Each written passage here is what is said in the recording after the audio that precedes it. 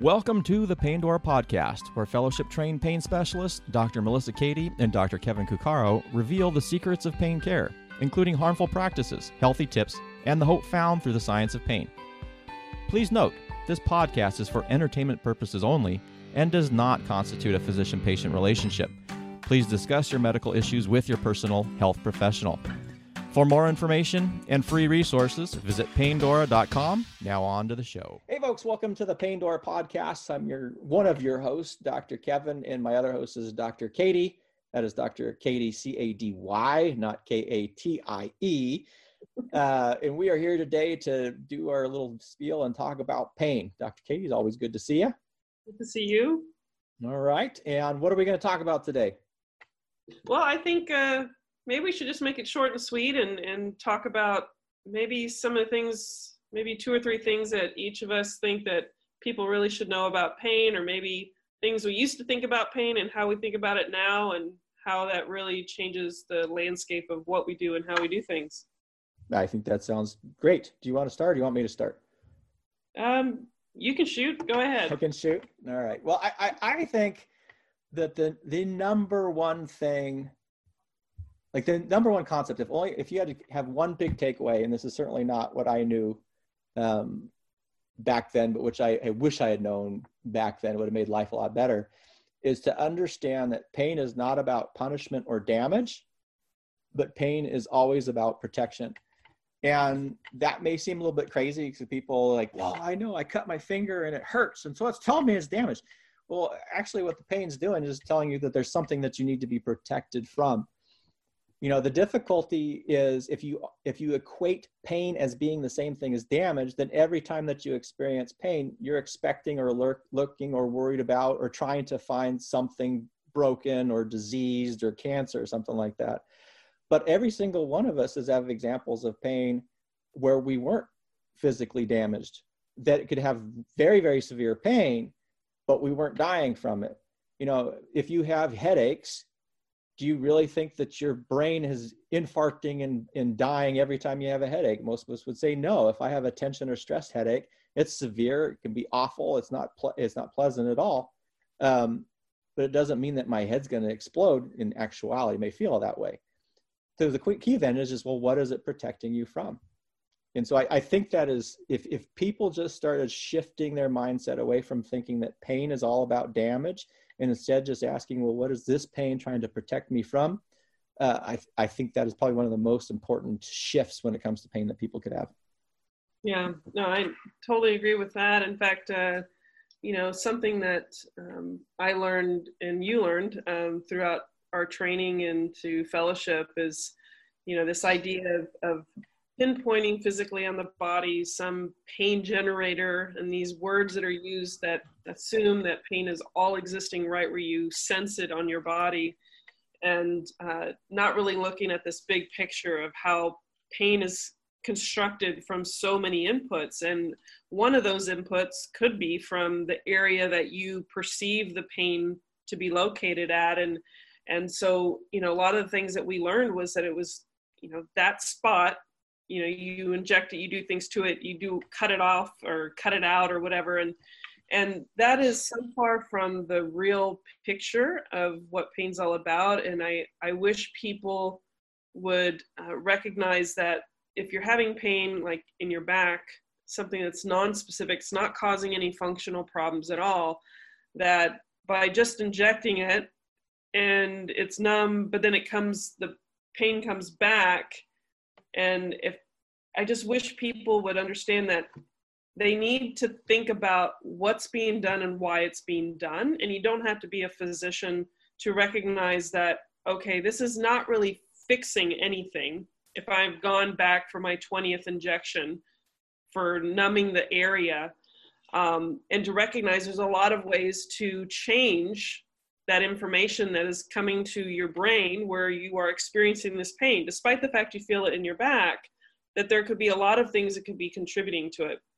So I think my biggest frustration throughout my training was just recognizing that people are not getting better. And in most cases, now they could be, but they may not need the injection. The whole point is that I wish people would really think about what's going on here. And if your pain keeps coming right back, that maybe this is not the right approach, and that we need to step back and look at the big picture. And I know at some point we'll probably go through some of that, a little bit of training on understanding how pain can be constructed from so many things. But I wish people would just understand that just injecting or doing things to that spot they're not necessarily fixing things. And most of the things that we do in the pain world is not fixing it. And that's something I learned, it wasn't making any sense throughout my training, and especially after. When we're really honest with ourselves and we really are looking what's going on, instead of just grabbing onto hope and just doing anything possible to get rid of the pain, if we really think about what's going on, we'll actually be able to be honest to say that this is not doing the trick. This is not the way to go about it. And I just wish people wouldn't hit their heads against the wall 20, 30 times to figure that out, or, heaven forbid, a bad complication come from that. I think that's where Dr. Kevin and I both stand, is that we don't want people to learn the hard way. Yeah, and that's sort of a common sense thing, meaning if you tried to open the door with the door handle 42,000 times and it wasn't opening, you would probably try to do something different to get into the room. Mm-hmm. And unfortunately, when it comes to pain and pain care, people will say, well, let's try it 44, 45, 46, 47, 48 times over and over and over again. And it's counterintuitive. And why is there a reason, what's the reasoning behind that? Well, one might be, and we kind of talked about this off air a little bit, when you're in pain, the ability to think gets impaired. Not like, it doesn't mean you're stupid or ignorant or anything. What it means is that when you're in a lot of pain, it becomes difficult to concentrate and to think big picture. And everybody recognizes that, because if you're in horrible pain and someone says, let's talk about philosophy, you're not going to want to talk about philosophy because you hurt so bad. So it's very difficult to be able to see big picture and say, well, I've already had this done 3 times, 4 times, 15 times or more in some scenarios. The second part, though, is there's the physician responsibility. And how often are physicians saying, because as I said, this is common sense, and people walk into offices and say, I already had that done. And what does the physician say? Well, it wasn't me who did it. And it's like, really? So you're so much different than everybody else that you're going to do the same exact procedure that somebody else did, and that you're going to have, tremendously different results from it. And so I guess, it just comes down to is if it didn't work, stop. If it didn't work, keep doing it over and over again. There are things in life where effort becomes key and you really want to persist, but doing the same thing over and over again, it's the saying, everybody says it's Einstein, but actually it wasn't, is, doing the same thing over and over again and expecting different results is the definition of insanity. And that's so true when it comes to pain, because pain is insane. We keep doing the same things over and over again, and unfortunately there are people who literally have had 29 surgeries or more for pain. So that starts getting to a point where the surgeries are now to correct all the problems that were created with future surgeries or past surgeries. So anyway, don't do the same thing over and over and over again. Right. So you kind of reaffirmed my first point. Did you want to pipe in with the second thing you wish people would know about pain? Or? Well, I'm going to reaffirm your second point on that one too, because we will be talking, obviously, we have been talking about pain, but understanding all the inputs that are involved with pain, right?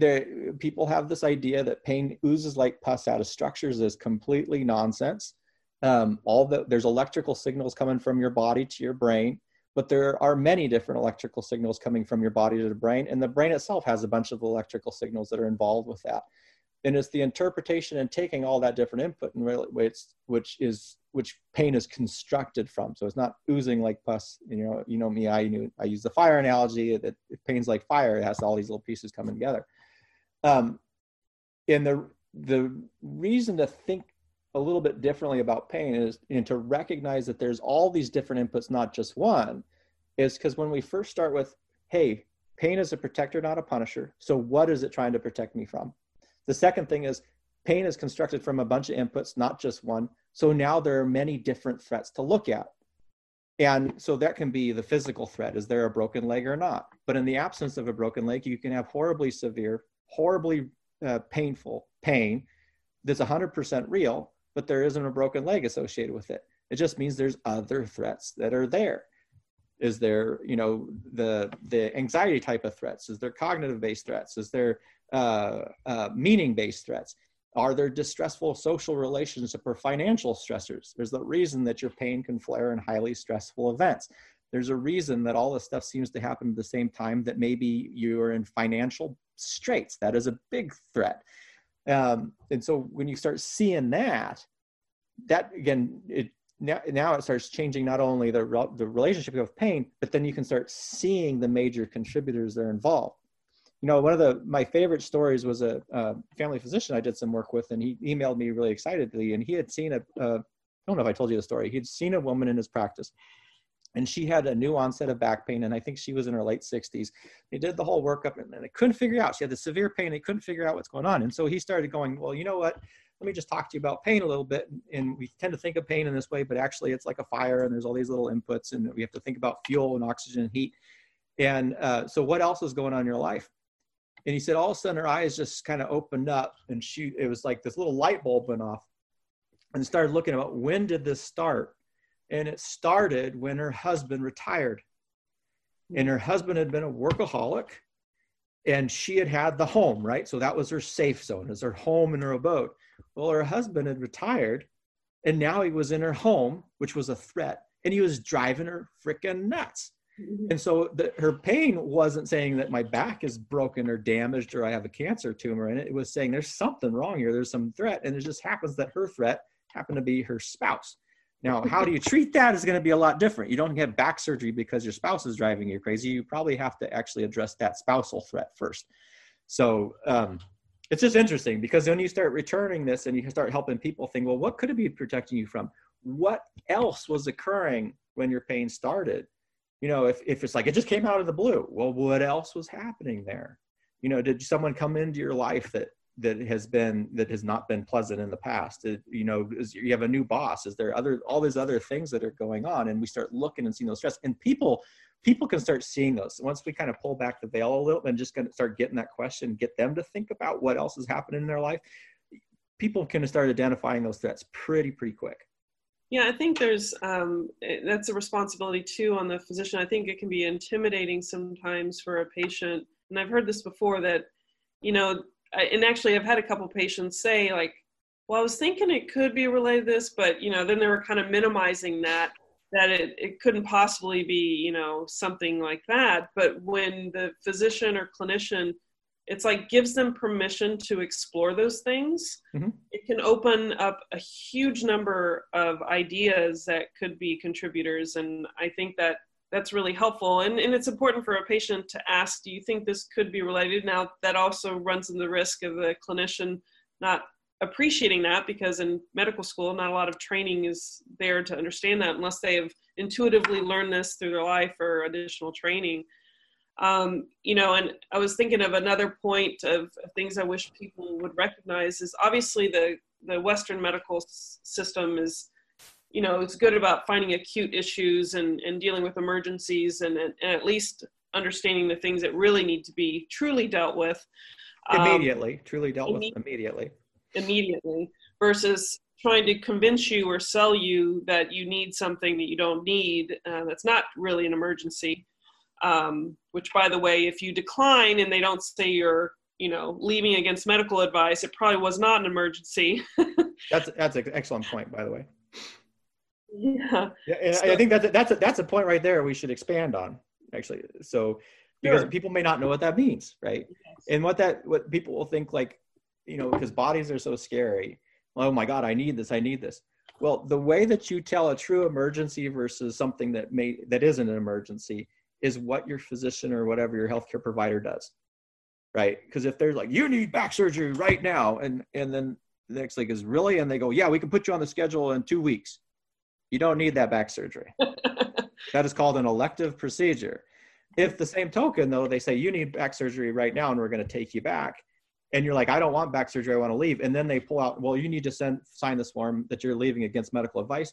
In that possibility or that situation, there's a much, much higher chance that you actually need whatever is being done. Because people, physicians are risk averse. And if you were leaving and we really, really, really think it needs to be done, we're going to make you sign something saying that you are cognizant that we're saying that you absolutely positively need this. So I think that was such a good point. We had to stop there because people, well, doctor says I need it. Well, if they're waiting days to do it, and certainly if they're going to wait weeks to do it, then there's a really good chance that you don't absolutely positively need it. Yeah, like an example of a true like a surgical emergency is like I just took care of patients who had some spine surgery, and when they are trying to take some pressure off the spinal cord and they close this wound back up and they leave a drain behind, which they leave behind so that they can prevent maybe some bleeding that could put pressure on the spinal cord or nerves. If you did not have that drain and there was what they call a hematoma or a building up of blood and there's a lot of it and it puts pressure, I mean, literally you have this is like, it's going to happen today Mm-hmm. as soon as possible. And that's going to help prevent you from being paralyzed from that pressure on the spinal cord. So that definitely would be against medical advice if you did not proceed. But, being that if someone has pain and they've ruled out true emergency, that sometimes when you realize that pain is not necessarily this led to this and it's not clear cut and somehow this pain emerged over time at some point, that I think there's this, if people see pain as something to worry about when there's really no emergency involved and they are so concerned and keep thinking over and over again that this means something bad, despite how much intensity of the pain it is, if they don't see it as something to explore and to, in my case, when I have a flare of my back and I have some pain that emerges, I try to play with it. I try to understand it. I try to explore it. And that doesn't mean I minimize my experience. It's just, of course, I come from a medical background. I understand and appreciate how amazing, and not that you have to be a physician to understand how amazing the body is, but I know what's kind of like an emergency or not. And so it's easier for me to just go to that place of exploration and to ease into something like a different position, a different movement, talking to myself in a way that makes me not worry and feel threatened by this pain. And almost within minutes, I can make my pain better. Now, it doesn't mean it goes away. It may take a few days or a day or two, but I can put it back in that place. And usually what happens is I have better self-care. Mm-hmm. I try to take care of myself in better ways, get better sleep, eat better. I mean, all the good things for wellness. But I wish people would understand that once you've evaluated and made sure that there's no acute emergency, a true emergency, not someone that sells it to you that it is emergent when it's not emergent. But I wish people would recognize that it's okay to, sometimes we don't always have the answers, but I wish people felt more comfortable exploring their pain. And I think that's just a valuable thing to know. And it's not something you're taught like as a physician, this aspect, but if I wasn't a physician and I didn't understand pain the way I did, I would be that person in the emergency room or seeing the primary care physician and having the injections and having the meds. I am not joking. Like, I feel like it's the amount of concern and the amount of uncertainty is what's driving people to get so much done. No, I agree. And I think that comes from that fundamental misunderstanding of what pain is. Because if you have that belief that pain equals damage or pain is something wrong, then by nature, then pain itself becomes a greater threat because now it's really scary.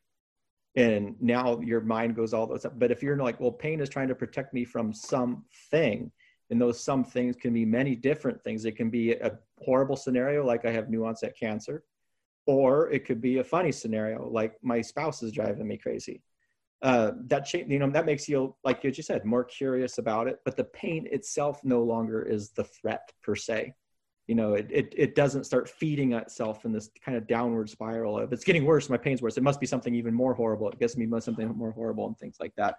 So it's really, it's just fun, so key to move away from this idea that pain equals damage. I don't even like that pain, pain is associated with something, it's supposed to be associated with threat, but it's not damage. And like you're saying, it was like, well, you have back pain. Well, for my own self, I get curious and have fun with my pain anyway. And when you have like it was the weirdest thing. So about a year ago, I cooked with a lot of cast iron, and I had a cast iron pan in the oven on broil.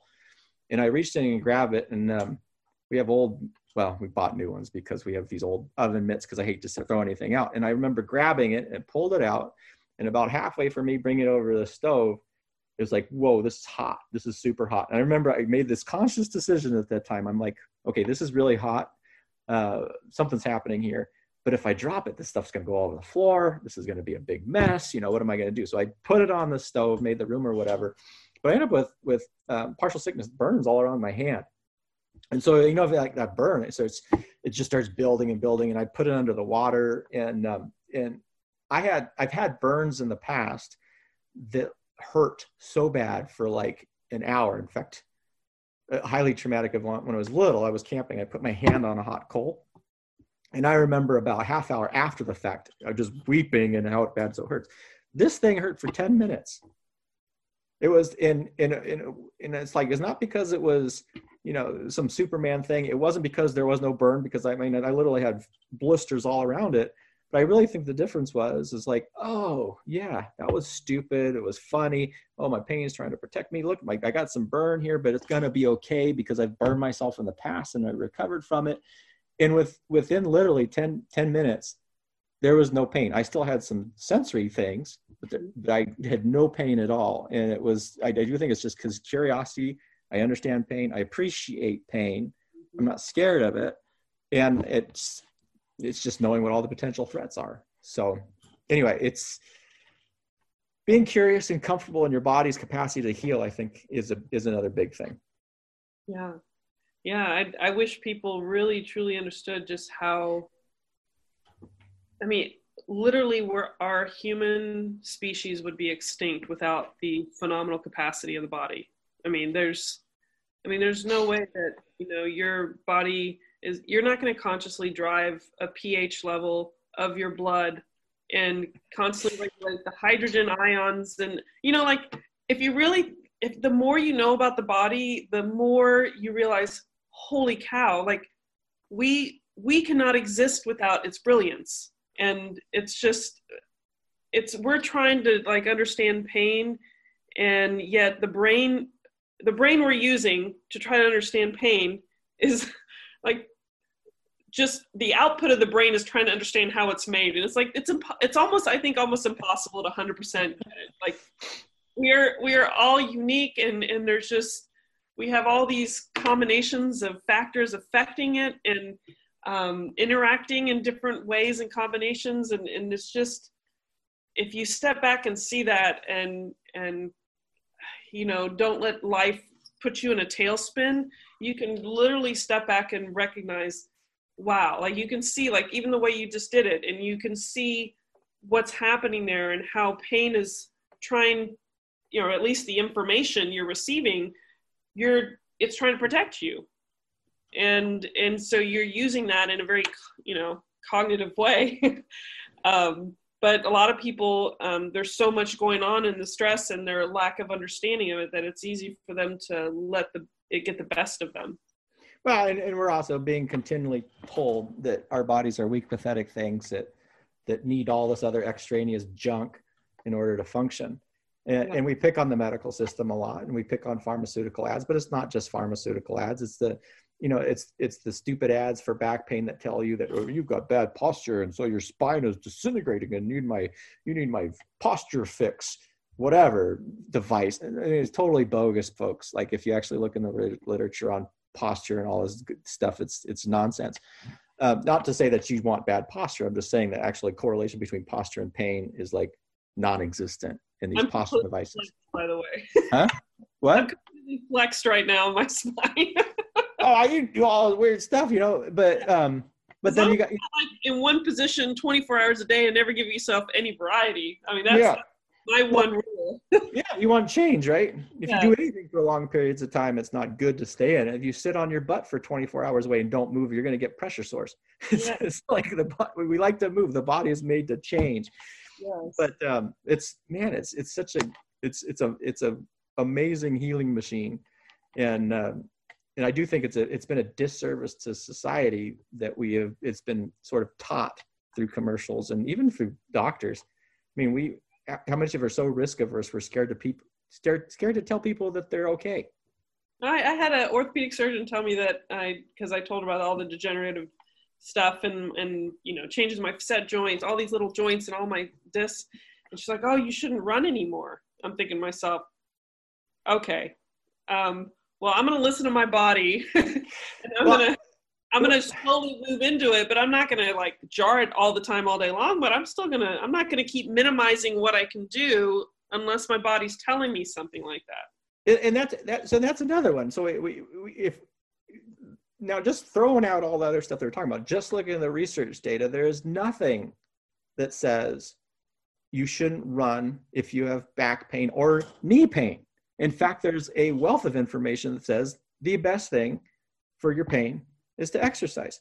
Mm-hmm. And people, well, I got arthritis. I'm like, well, that's interesting. Well, if you look at the American Room Arthritis, whatever the arthritis organization is or whatever. And if you look at the number one evidence-based treatment for arthritis with people have associated pain with it, again, that's a whole different discussion, is movement. Yes. So how are you going to tell people your pain you have arthritis, which is wear and tear, and your pain pus is oozing from your wear and tear. And so yet the best treatment for it is to move, which logically speaking would then increase wear and tear, which should increase your pain, but it actually makes it better. So there's a huge disconnect in this whole thing. And then the knee one, there was just a recent, how many people have been told that they can't run because of knee pain? And there is now I have at least 2 studies, and there was another one that came up, and it was like moderate running in middle-aged individuals seems to be protective from the knee, not pain, of the knee joint. Yes. So it's like, it sounds great for all the stuff that we say, but so much of it is based on nonsense. Well, I mean, there's a certain amount that you need a certain amount of movement or impact to create the resilience and the capacity to withstand that. I mean, yes, there's a point where you could go excessive and hardcore and carrying 200 pounds on your back and jam, I'm sure there's some point, but there is a window where if you don't enter it and you do nothing, you don't have the capacity nor the resilience within that joint. It requires for lubrication and all these other things or movement. Yeah, movement is good, and it gets stronger through more movement. And just like you were saying, though, if you think about it as like a muscle, so you stress a muscle, you actually, don't want to scare anybody, but if you're lifting weights, what you're actually doing is causing micro tears in those muscles. That's the goal. Mm-hmm. And then what happens is then you rest and recover, and your body says, "Oh, this was stress. Let's make it stronger now," and then your muscles grow. And it's prepared for the next time. And it's prepared for the next time. And it's the same thing, like everything in your body is almost the same way. You stress it a little, it's like baby bear, right? It's Goldilocks therapy. Not too much, not too little. Just right. You stress it. Then you back off, let it recover. Goldilocks gets some sleep, eats some porridge, and then go back again. And now you're a bigger bear. Exactly. I don't know. It's anyway. It's a really good concept that you can apply to anything. And I have my own relatives that, they do this therapy and training, and then suddenly they stop and like, well, I'm going to start back up in January. I'm like, you're going to lose all the work you've been doing for the last 3 months. Like, how do you not get that? I love you, but you are not, you're not getting it. Anyway, so that could be frustrating, but yeah. Well, I gotta call it short here, but we got some good points across, I think. I think we did, and folks, overall, I think the most important thing is just to remember that your body is strong. That's the biggest thing. It's a self-healing machine. It's an amazing thing. And most of the time we just need to get out of the way. And if we can't get out of the way, or if there's something really, really bad, then it's really just kind of touching it up rather than overwhelming it. And then some of that, let me see if I remember the stuff that we talked about. So pain is about protection, not punishment. Pain is about many different inputs, not just one. The body is a self-healing machine. So we stress it, relax it, and it grows. And how do you know whether it's an emergency or not? Is if someone makes you sign papers saying they won't let you leave unless you have the procedure done. Other than that, if it's not that, then it's an elective procedure. Did I get them all? And if there's a strategy that someone's doing to you, repeatedly doing it, then maybe that's not the right strategy. Now, it's different if the strategy is something reliant on what you need to do and requires multiple efforts, such as building up those biceps or something. Yeah. So rather than having if someone's trying to move you and build up your muscle this way, and they're grabbing your arm and doing this, and you're not getting stronger, maybe have them stop. But if it's you and you're not getting stronger, well, maybe you need to change the weight or do something different. I like that. That makes sense. Yes. But awesome. Well, another episode of the Paindora podcast. And until next time, Dr. Kevin and myself, Dr. Katie, will say be well till next time. Stay well, folks. Thank you for joining us today on the Paindora podcast. If you enjoyed this episode, please let us know through a 5-star rating on iTunes or your current podcast listening service. And be sure to check out the information and resources available at paindora.com.